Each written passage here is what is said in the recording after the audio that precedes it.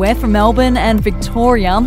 These are today's headlines from the Sunday Herald Sun. A new poll has found Melburnians are tired of a year of COVID lockdowns and are looking to leave the city and move to regional Victoria. The Redbridge survey of 1,500 people said 36% of Metro residents would prefer to swap the city for the country if their work circumstances allowed. The Sunday Herald Sun can also reveal that 1/5 of Melburnians said they had seriously considered or were seriously considering a tree change, and 6% said they've already made the move. If you would like to read more on that story today, you can take out a subscription to the Sunday Herald Sun at heraldsun.com.au or download the app at your app store. Some commuter relief for train passengers using the first section of the multi-billion-dollar suburban rail loop. They've been promised 22-minute trips from Cheltenham to Box Hill. The 26-kilometre journey would take at least twice as long to drive during peak hour and is based on trains taking an average of 3 to 4 minutes between 6 new underground stations. We'll be back after this. An inner-city Greens councillor and lawyer has been slammed for complaining about her poor council pay. City of Yarra councillor Sophie Wade said she felt frustrated because she wasn't able to spend as much time on council duties when she started a new job in consumer law.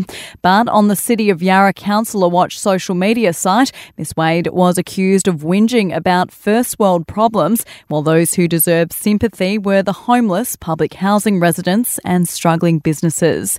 And a royal biographer claims several conversations were had with the British royal family over the skin colour of Prince Harry and Meghan Markle's son, Archie.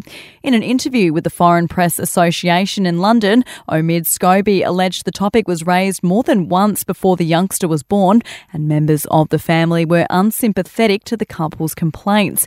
Meghan's claim that a senior royal made a racist comment about Archie before his birth was the most damaging revelation in her interview with Oprah, which aired in March. Those are your headlines from the Sunday Herald Sun. For updates and breaking news throughout the day, take out a subscription at heraldsun.com.au. We'll have another update for you tomorrow.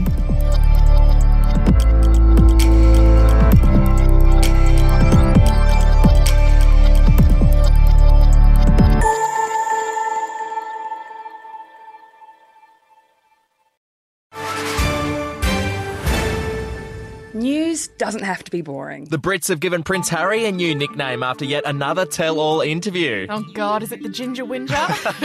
Let the team at news.com.au get you up to speed each day with their podcast, From the Newsroom. A couple were busted joining the Mile High Club. Well, I guess they can't play Virgin anymore. Politics, sport, red carpets, royals. Get all the goss in just a few minutes. Follow From the Newsroom wherever you get your podcast from.